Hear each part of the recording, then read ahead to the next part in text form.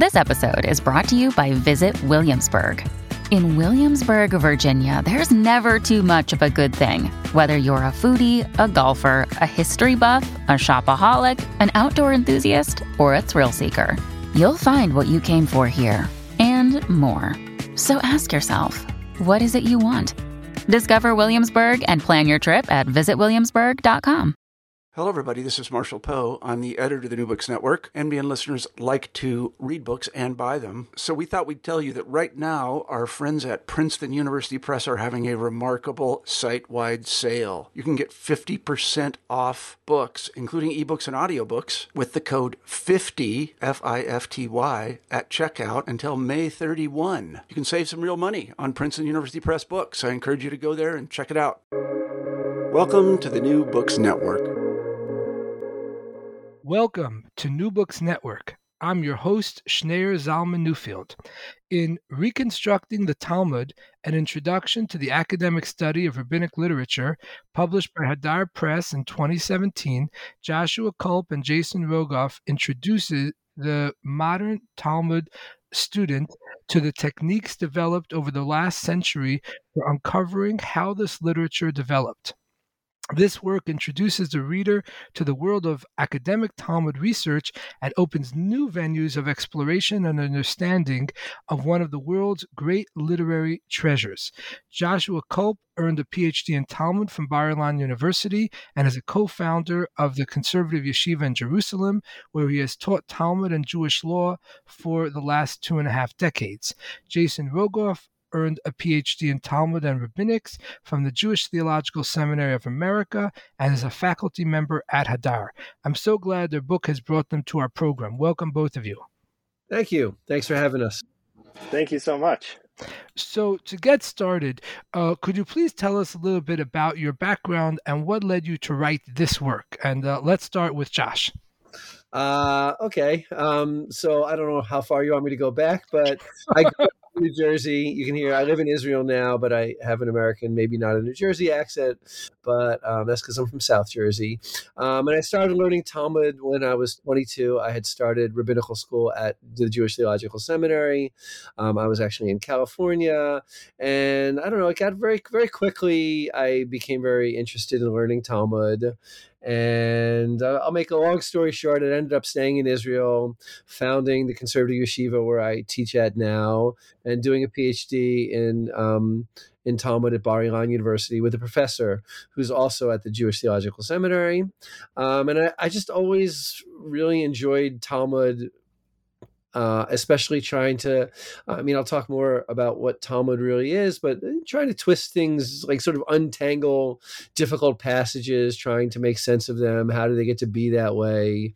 And along with that, in my professional career, I've always been teaching non-academics. I never really taught in a purely academic atmosphere. I taught either regular people, which is one of the great things I think about Talmud, is it's something that both professionals study, but also lay people study it all over the world every day. Hundreds of thousands of people probably study Talmud, which makes it kind of unique in the academic landscape. And then I really can't remember the year we met. It was probably, Jason will remember it better, maybe around 2010, somewhere around there. I believe maybe 12, something like that. 12. I don't know. I was teaching. Jason's a little bit younger than me, and I believe Jason was substituting for me. Is that correct? Yeah. Yeah, I was away on a trip, and Jason substituted for me, and it was a shidduch, a match made by the former Rosh Yeshiva, the head of the institution where I work, and he got the two of us together. And I kind of remember sitting at the desk and saying, like, why don't we write a book in English? I think we both write in English better than we write in Hebrew, although we can read and speak Hebrew. We like writing in English, and we both wanted to write a book. And from there, it just sort of, we had the luxury of working in a non-academic kind of atmosphere. So no one was telling us what we had to write about. We basically could make our own choices without any pressure. But we found that we worked well together, and we've been Chavruta study partners over the last, since that point, whenever that was. And I think we found, which was really great, is that our skills complemented each other.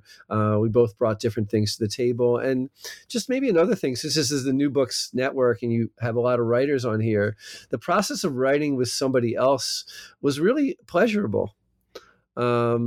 A lot of researchers and scholars and writers do it as a lone person working on by themselves. And I found it is really very helpful to have somebody I can always count on to read what I wrote, to bounce off ideas. Many ideas, the first time you have them, are kind of bad ideas. And you need somebody else to say, like, oh, that's not really, it doesn't make sense. And refine it, and it gets better over time. And that's part of what the Jewish Study Yeshiva, what the Jewish Study Academy is always like. And bringing that to the written word, I found very, very beneficial for our writing. Well, that's great. Thank you for that. And Jason, what do you say? Well, now I get to tell my version of the story. Which is, of course, in the true Talmudic fashion, is entirely different perspective. Yeah, it's totally different. But Josh and I actually have a very similar background because I too grew up in New Jersey. Both of our fathers were congregational leaders in the conservative movement. We have a very similar upbringing, and I also now live in Israel. He lives in Modi'in, and I live in Jerusalem. But my path to sort of getting into Talmudic study was came a lot in my home. My father was always very excited about studying Talmud, and that sort of introduced me to it. And then when I went to college, I had the privilege. I went to Columbia University. And I had the privilege of studying with Professor Halivni of blessed memory. Josh and I both had really the incredible experience of each of us individually getting to study with two titans of Talmudic research. I studied with Professor Halivni, and Josh studied with Professor Shama Friedman. And I would say through Professor Halivni's class, it really got me excited about looking at Talmud in this really interesting way and trying to understand the development of the text, which led me down the path of writing a PhD. And I came to Israel to work on my PhD, and then a few years after being here, Josh and I actually met I did sub for him, but the first time I actually met him was at a bar mitzvah. We sat together at a bar mitzvah, and Josh, before working on reconstructing the Talmud, put out a terrific Haggadah, which used sort of a similar kind of manual for Passover Seders. Yes, the manual for Passover Seders, which also has a history of development. So Josh did an incredible job sort of deconstructing the history of that text and making it accessible to a wider audience. And I found that to be very inspiring.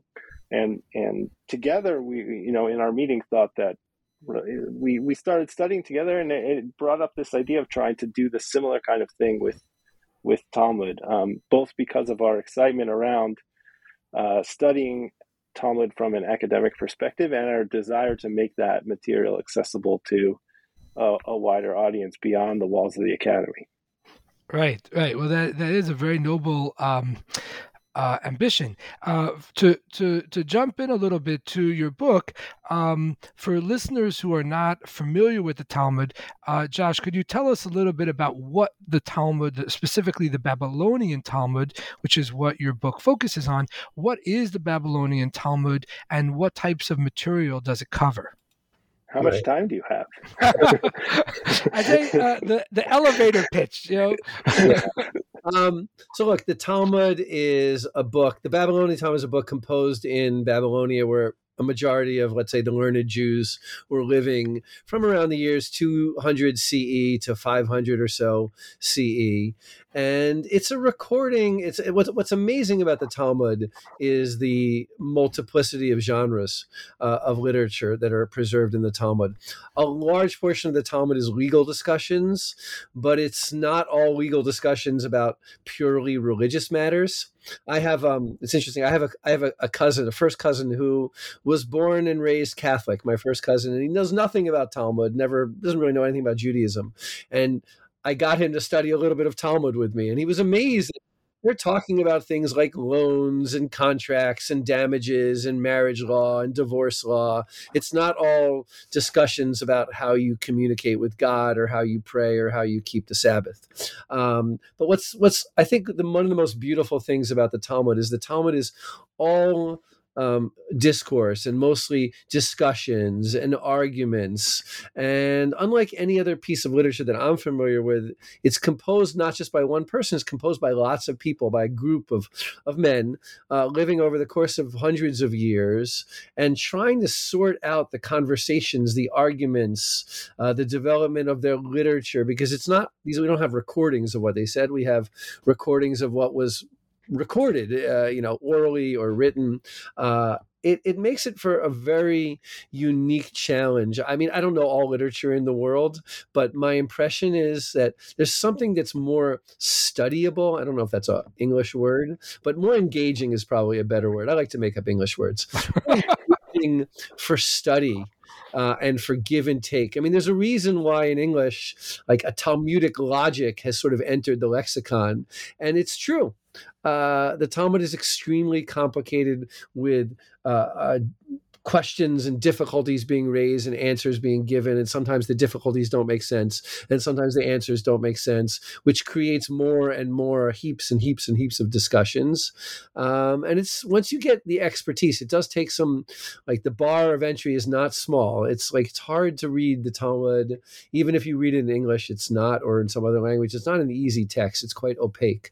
But when you have a good teacher, you can start to make sense of things, and it's very engaging, and I find it very much appeals to certain people's thought processes.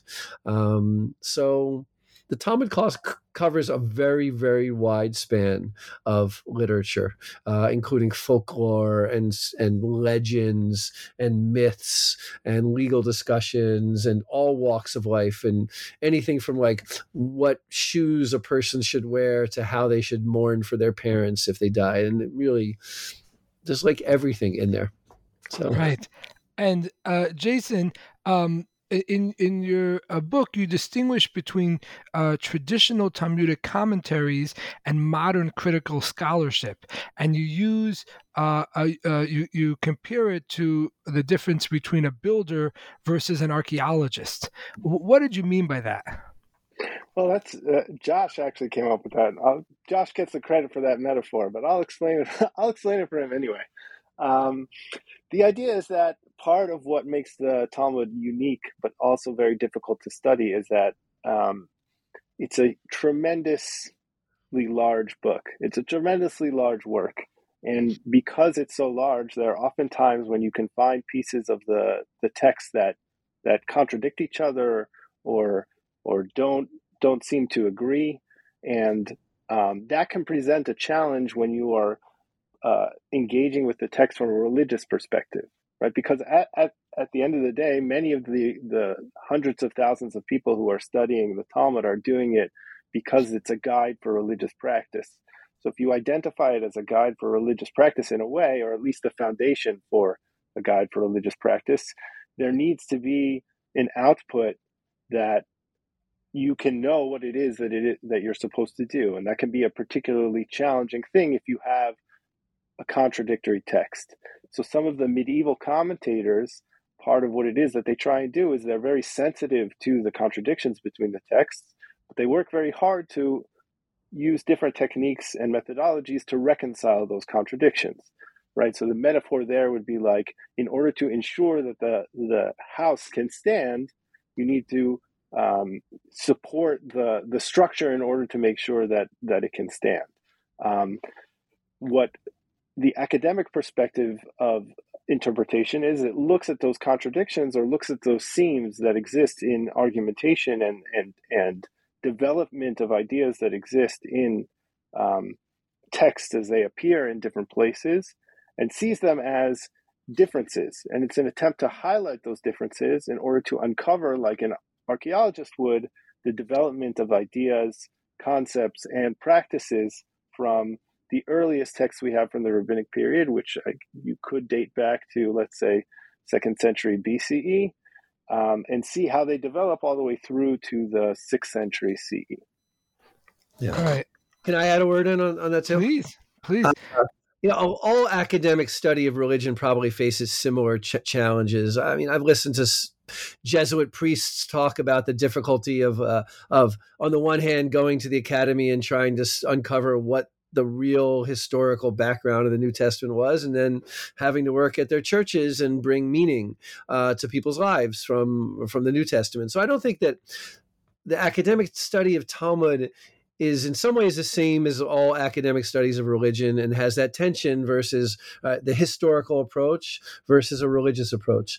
But what I think what is particularly complicated with Talmud is that it's so many strands of thought that are very obviously woven together, right? If I want to compare it with something like a book from the New Testament, a book from the New Testament presents itself as one cohesive whole, and scholars have to pick it apart. The Talmud barely even presents itself as a cohesive whole. It's clearly written over the course of hundreds of years, clearly written by a lot of people, and obviously contradicts itself all over the place because of its very nature. So there's something even more intense about even a religious studies person has to, or even someone studying from a religious perspective, sometimes have to try to untwine, or it might be another invented word, but take apart the strands of a piece of string and try to figure out which strand goes where.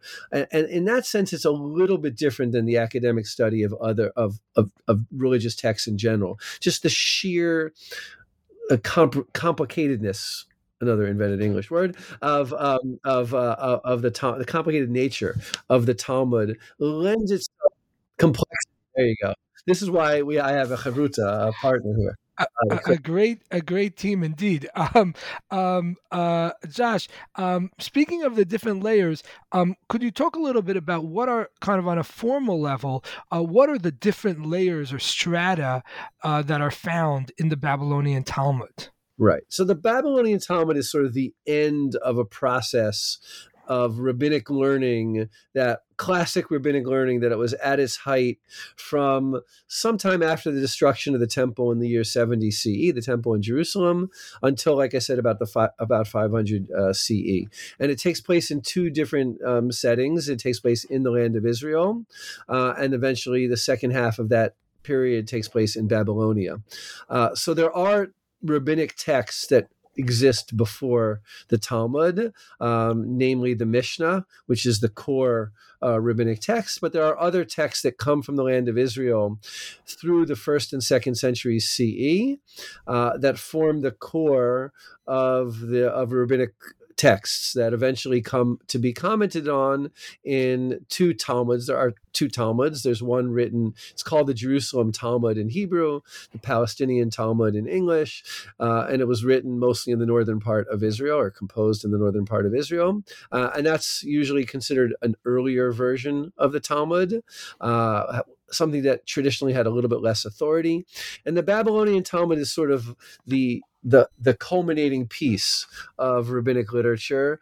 The later, inside the Babylonian period, there are rabbinic sages living in Babylonia for about 300 years, and they comment on each other, what is described in a later period, generation after generation.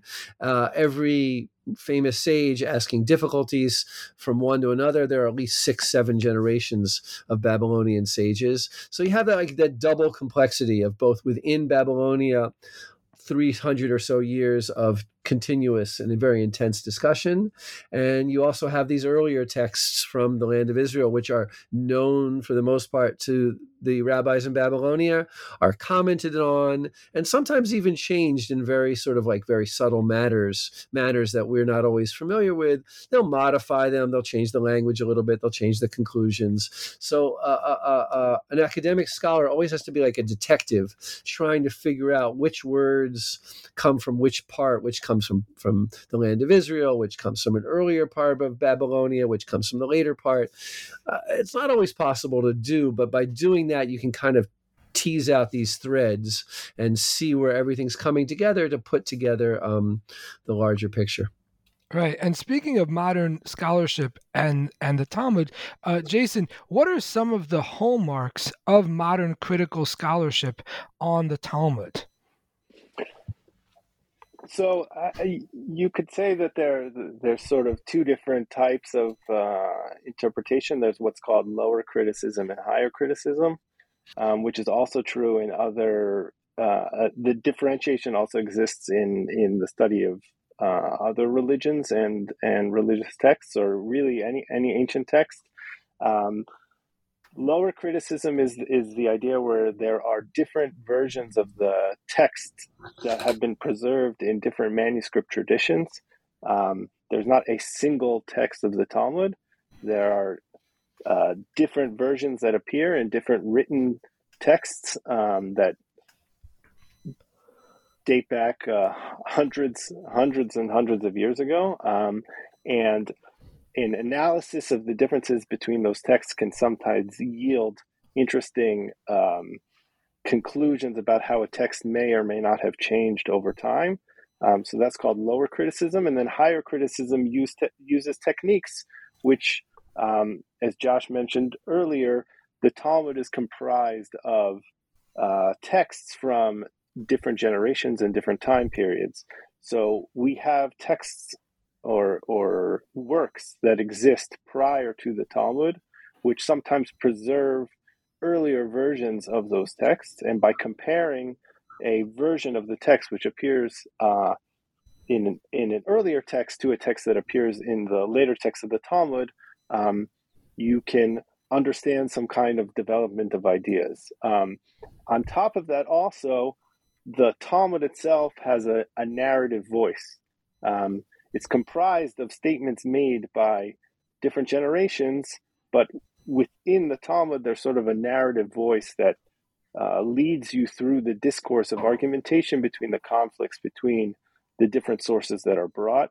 And the modern study of Talmud and modern scholars identify or isolate that narrative voice, and the isolation of that narrative voice allows you to understand what type of sort of packaging or context the narrative voice may have given to earlier statements, which is different from the intention of the person who made that original statement.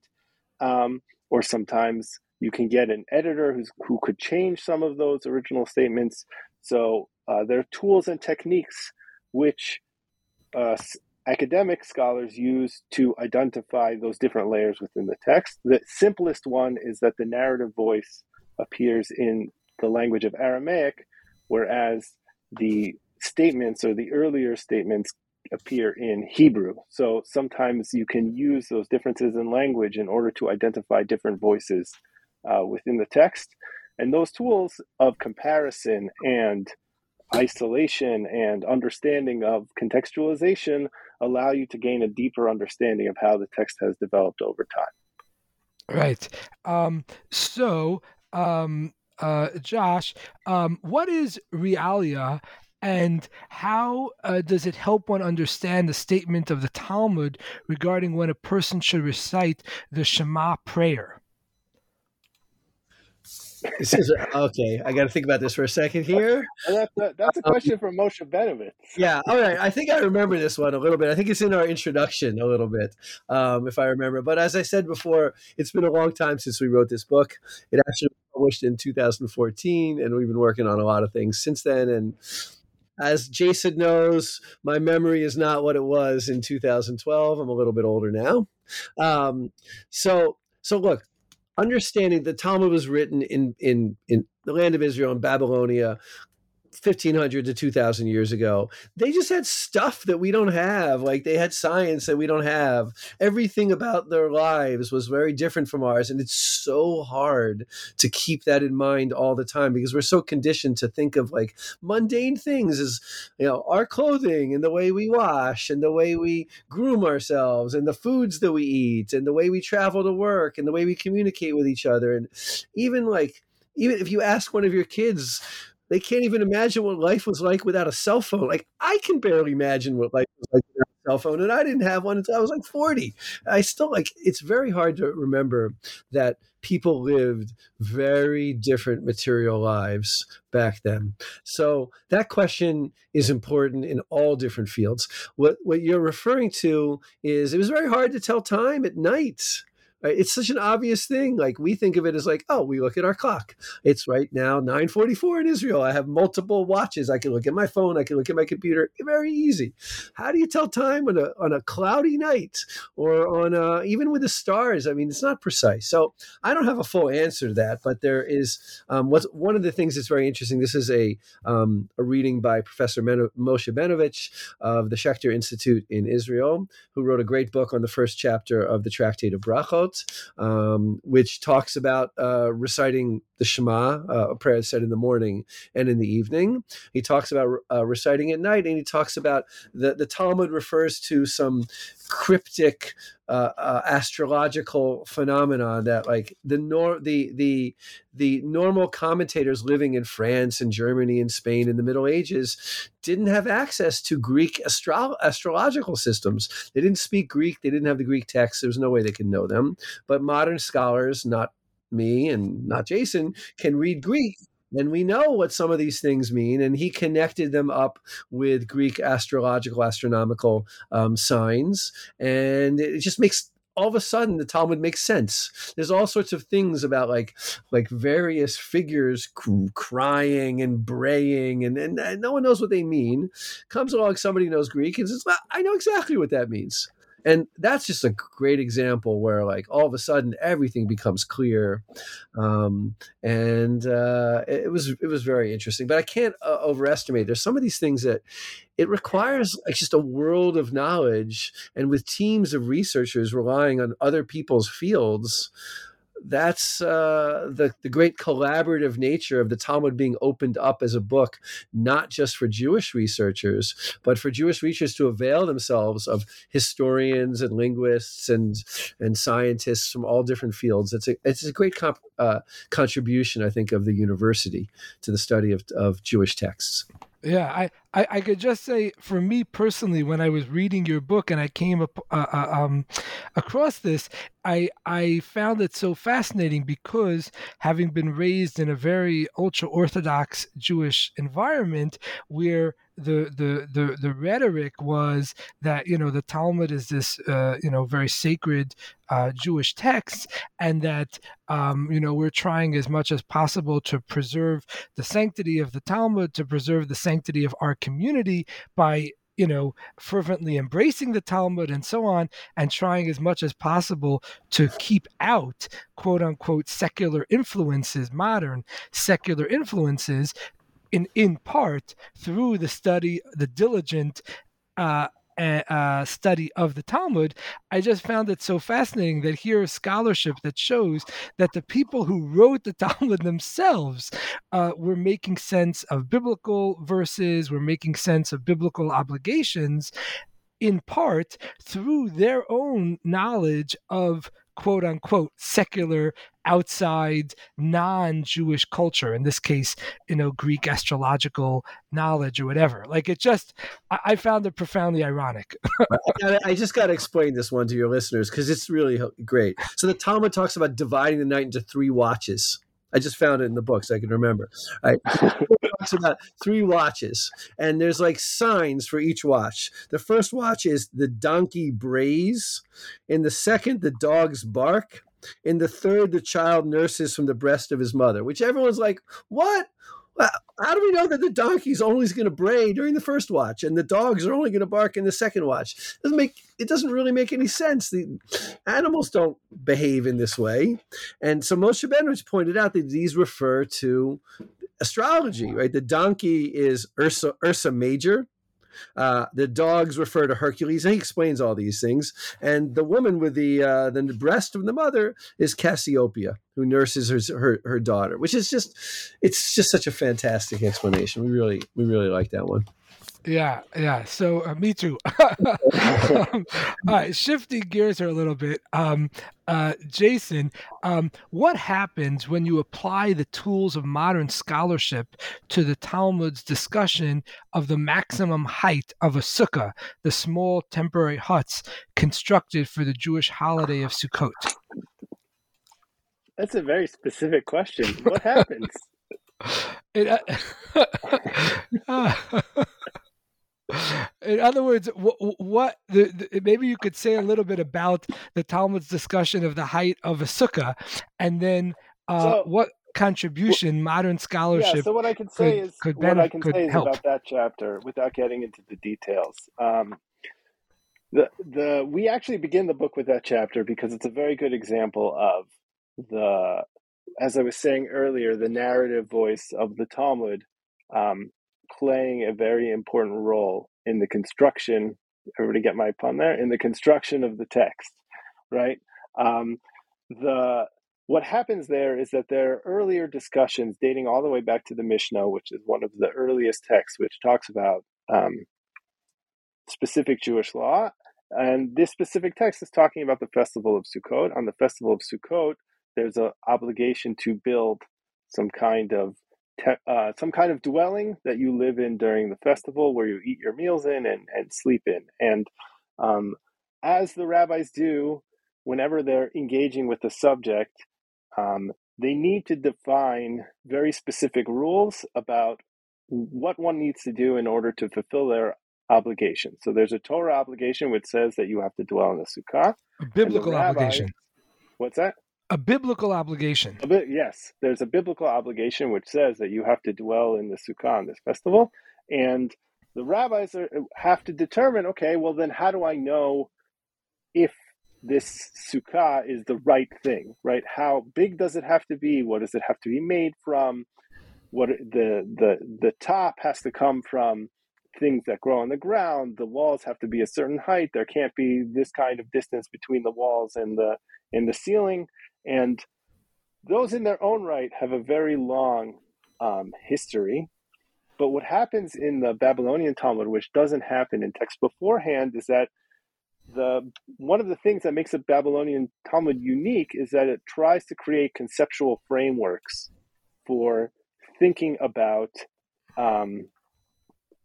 why laws or why rulings exist in a certain case.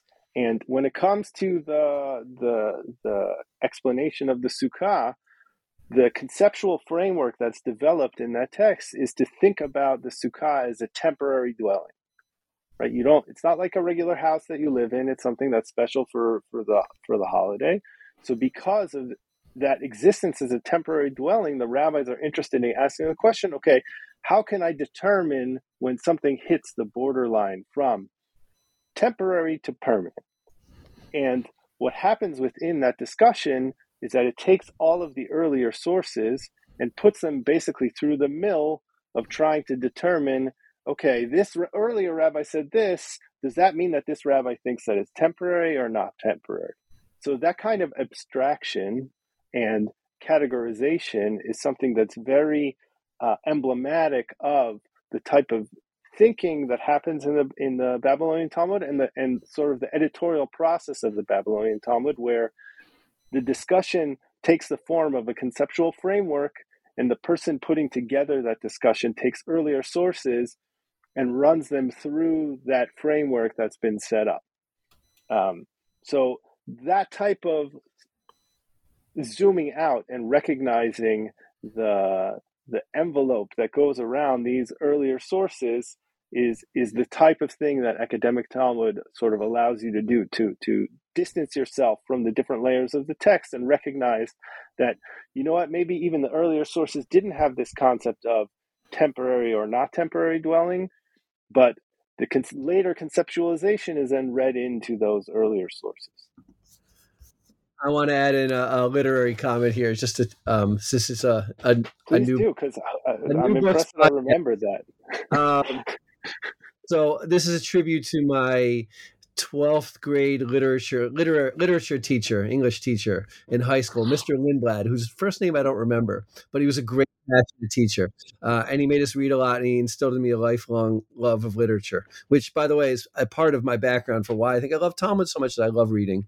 And he quoted E.M. Forster, who said, "Oh, only connect." And he had this whole passionate speech about only connect. And one of the magical things about the Babylonian Talmud is it loves to connect everything.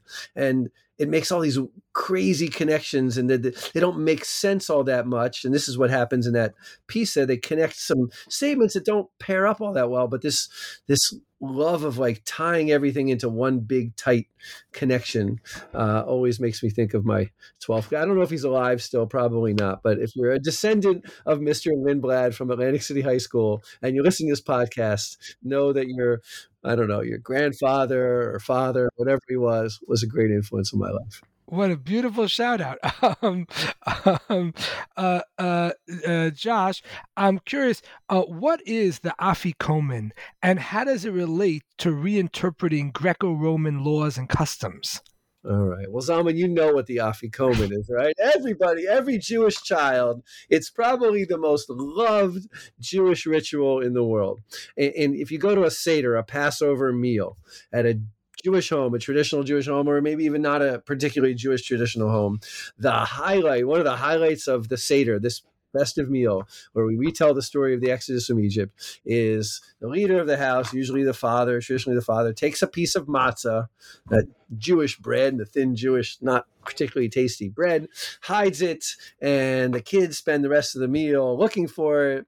And if you bring it back, then you get a present from your dad, and it's really fun. It's like hide and seek for the Jews, and it's a very popular custom. Keeps the kids from driving everybody nuts during the rest of the Seder, and then we get to eat it for dessert. That's the other part, which is like matzah is just, it's not really the most tasty thing in the world. As I always tell people when I teach about the Seder, if I went to somebody's house and they came out with this dry cracker and they said, "Here's your dessert," I would like, what are you crazy? Like, where's the cake? Where's something sweet, some fruit, something better than that? So anyway, if you're sensitive to Hebrew, Afikomen does not sound like a Hebrew word. And in this chapter, and I wrote about this in the Haggadah as well, my commentary on the Haggadah, the word has a totally different meaning in the original Hebrew. I'm not really going to go into all the details about it, but basically the Mishnah, that early text, says you don't finish your Seder meal with an Afikomen, which probably was some Greek custom of carousing and drinking and having a lot of fun, which, I listened to something else. Another podcast. Can I mention a rival podcast? I don't know if it's rival. Sure. This American Life was it was a great. The second episode was about a family a Jewish Orthodox family who celebrated Christmas.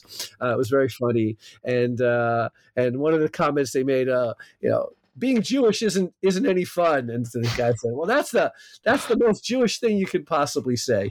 So it's the original. It's funny how the Jews transformed somehow in this twisted way. A prohibition. Don't go and have fun at the end of your Seder. You're supposed to be studying Torah. Instead, what do we transform that into? The most fun thing that we do in the entire Jewish year, which is go search for the Afikomen. So we go through the history of that. And it's fun. It's people like seeing how the things that we do today are totally different than they used to be. And there's something beautiful in that. There is something beautiful in transforming an anti-fun message into a fun message. I kind of like that one. So. That is really something. Jason, what is a pruzbul, and where did the rabbis get the idea for it? Okay, so I feel like I'm on a test. Not at all. Not at all. What is a pruzbul, and where did it come from? Well, like Afikomen, pruzbul is also not a Hebrew word. It comes from the Greek. And again, I'm not going to get into there are super duper intense details about this issue. But basically, the Torah demands that there be a sabbatical year every 7 years. And not only does the land lay fallow, but there's also a process of remission of loans. And already in the earliest of the rabbinic period, with one of the early rabbis, it becomes clear that loan collection is a challenge. Now, the Prose Bowl, as we discuss in the chapter, is not necessarily directly exactly related with the sabbatical year. It might be something that's more generally meant to help with loan collections. But just to simplify the issue, the Prose Bowl seems to be some type of Greek judicial procedure that was done, which allowed for lenders to have an easier time to collect loans by involving courts in the process.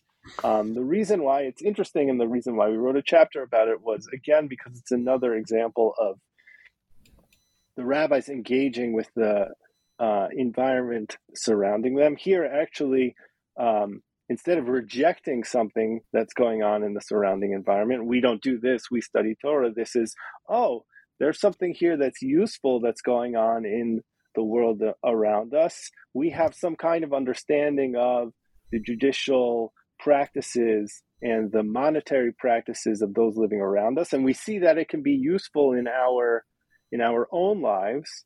And the question is, how do we take something from sort of the outside and integrate it into our practice?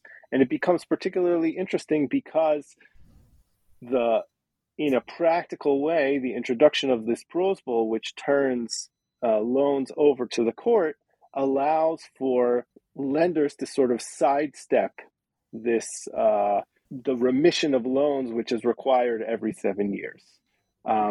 So opening up that ability for the rabbis to institute something which comes from the outside, which can theoretically allow for sidestepping Torah law, raises really interesting questions about rabbinic authority. And the rabbis themselves reflect on this question, and within the discussion of those texts say, do we have the authority to do this? If the Torah demands that there's a remission of loans, what allows for the rabbis to step in and to engage and use this type of argumentation, which is going to allow us to sort of not do what it is that the Torah says. Now, it's also interesting because in the context, it seems that the rabbis are really responding to a pressing economic need from both directions, meaning people need to receive loans. If you know that loans are going to be canceled as it gets closer to the time when the loan is given, then no one's going to give loans anymore. And also, if you're giving a loan and it's hard to collect that loan, then there also isn't going to be an incentive to give loans. But at the same time, you also want people to continue giving loans because people need loans. So it's clear that the rabbis want to engage the needs of their community and to think about these things. And it's particularly fascinating that Hillel, one of the earliest rabbis, is engaging with something, sort of a way that this is dealt with in the surrounding culture, and is interested in integrating it within rabbinic practice. Right. So just to recap, the idea is that according to the Bible, you're not able to collect loans that were given every 7 years. Every 7 years, loans are canceled. Right. But this caused... Solomon, you give me money, and I don't pay it back from you. 7 years from now, I am free. Right. So this is a good idea in the sense that it had the potential to alleviate the burden on the part of the borrower to not be stuck with these this mountain of debt. But the downside was that lenders, people who knew about this law, they would be reticent to give loans that were never going to be able to be paid back. So the rabbis essentially the Torah was already worried about that, right? The Torah says, don't keep your hands closed and refuse to give your neighbor because you know that the sabbatical year is coming. Right, but the Torah, the Bible, doesn't give a solution to this tension. But the rabbis figured out a workaround. They essentially said they created this or used this idea of a prusbul that basically said that the loan that individual people contracted, that loan will go to the courts, and then the borrower will be required to pay back the court the money that they lent, that they borrowed, and then the courts will give it to the original lender, right? So this is a kind of classic workaround that the rabbis created, and that's what in the Talmud the idea of the prusbul is. But the part that your chapter or your discussion of this adds is that this concept of a prusbul did not originate within Jewish or rabbinic culture. It actually came from a Roman idea related to some kind of court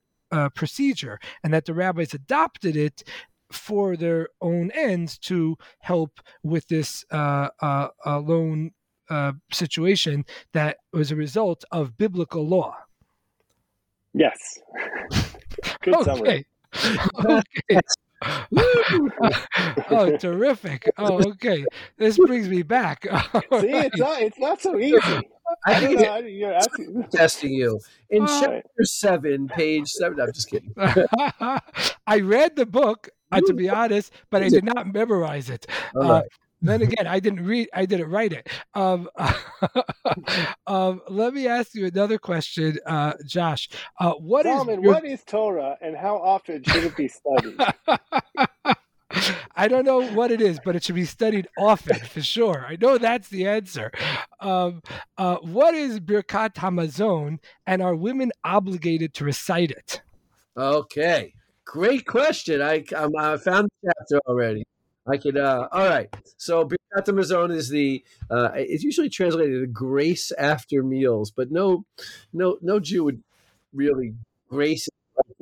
Jews don't do the grace thing. We have like blessings, brachas. We got a lot of blessings. So it's the blessing recited after you eat a meal. And look, the place of women in that chapter, we talk a little bit about the place of women in both society and in religious ideology.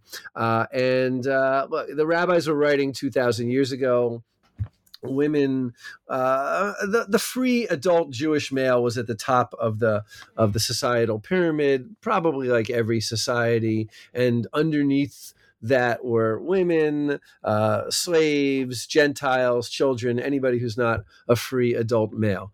And I really don't think the rabbis are not out of step with anybody else in their culture. Of course, it's a religious text, so we live with the religious heritage of that text, and we live in a society in which at least we strive for the equality between genders in the modern world. And that's a real struggle in the religious world, because religious, particularly Orthodox Jews, are living with the reality of the heritage which they come from, which does not accord equality to women. And they live in a society where women, especially in sort of more modern Orthodox circles, where women are actually totally equal. So I've actually found that in teaching some of the material from this book, this chapter is most interesting to people who are living that tension in their own lives. They both want to maintain a high degree of fealty to the tradition, and yet they feel something wrong, something amiss in denying women equality. And in that chapter, we go through the tension in some of the texts, like we do in all the chapter, with whether or not women are religiously obligated like men, whether women have the same societal status of men. And basically what we point out, at least in this issue, is that women are treated, again, in this issue, we, like all human beings, have an obligation. Women eat, children eat, slaves eat, everybody eats, and they have an obligation to give thanks to God for the food that they ate, just like men do, because women and men benefit from food in the same way. And so, on the one hand, they're obligated in Birkat Hamazon because they're simply, in the early text, they're human beings. On the other hand, women, there's an element of leading when it comes to the blessing after meals. It's like many complicated prayers. It's often a prayer said by one person and listened to by others. And women did not enjoy the same rights within society, the same status within society that men did. And that creates some tension where women are obligated to say the blessing because they're human beings, but to help others and recite the blessing is more controversial because they don't enjoy the same status as men. And I really think that that's one of the things that's interesting in this whole chapter, is to see the struggles in the early texts with sort of disentangling the equal status that everybody has created in the image of God versus the sheer reality that not everybody has equal status within a society. Right. And okay, Jason, now you had time to warm up, so now you're ready for the next question. In what ways do mourning customs found in the Babylonian Talmud differ from those found in earlier sources? You got the good question. That was a good one. I'm ready for this one. I can do this one. You got it. I could do this. So, like we were speaking about earlier, how Greco-Roman culture sometimes influences Jewish practice. The chapter about mourning, we spent some time talking about how Babylonian practice is different from earlier practice. Certain aspects of mourning practice in Babylonia are different from mourning practices in the land of Israel. The example that we give is, after a death, descendants or close relatives sit Shiva. Most people know what that is, a 7-day mourning period. I'm sure there are plenty of books and TV shows and podcasts that people have heard about this. But there's a weird sort of quirk in the rule that if the death occurs before a festival, like Passover, then the festival cancels the mourning period. In the earliest version of that law, as it appears in the Mishnah, the text from the land of Israel, someone has to have a 3-day mourning period in order for the festival to come and cancel the rest of the mourning period. Meaning, if you don't have 3 full days or 2.5 days of sitting Shiva, then the festival would come and it would not cancel it. But if you sat Shiva for 4 days, and then the festival comes, it will cancel it. The development that happens in Babylonia is that if any amount of mourning, even 1 minute, even 30 seconds of mourning takes place before the festival, meaning the person is buried before the festival happens, even if it's right before the beginning of the festival, then that mourning period, the Shiva, will still be canceled. Okay, so it's a difference again between, does it have to be 3 days in order for the cancellation to happen, or could it be 30 seconds and the cancellation happens? And we trace those texts to identify these sort of differences that exist in the Babylonian Talmud. It's only a position that's in the Babylonian Talmud that any amount of time will cancel the mourning if the burial happens before a festival. And we leave it to our good friend Shai Secunda, who is a professor of Talmud at Bard College and an expert in Zoroastrian texts and their relationship to the Talmud, who talks about the fact that in Babylonia, there was an emphasis placed on not mourning too much, right? If you mourn too much, it's a bad practice. It was frowned upon to cry for the dead in Babylonia. And we bring this connection to sort of raise the possibility that in this cultural context, maybe there was a willingness to be even more lenient about, well, I guess it depends on if you think it's lenient or stringent, but that's a whole other question. But to have a different sort of focus when thinking about the question of whether or not should a festival always cancel the mourning period, or does it only happen after a significant amount of the mourning has already occurred? Right. Oh, thank you for that. That's a really wonderful answer. Thank you. Okay. Let's go to Josh. Can I have a request for one question, or no? You had them all written down. What? You for a loop. All right. Go ahead. Ask a question that's not about the book. I have a lot of. The truth is, speaking of the logic of this thing, the truth is that it was my assumption that if I asked questions based on the book, you'd have an easier time answering them. Yeah. But, question about the famous donkey. Yes, that's my next question. Yes. All right, Josh got the donkey. Not only did you know the answer, but you were able to anticipate the question. This is some that's high. How you know he's a great Talmudist. Yes, this is some high Jedi / Talmud master level stuff going on here.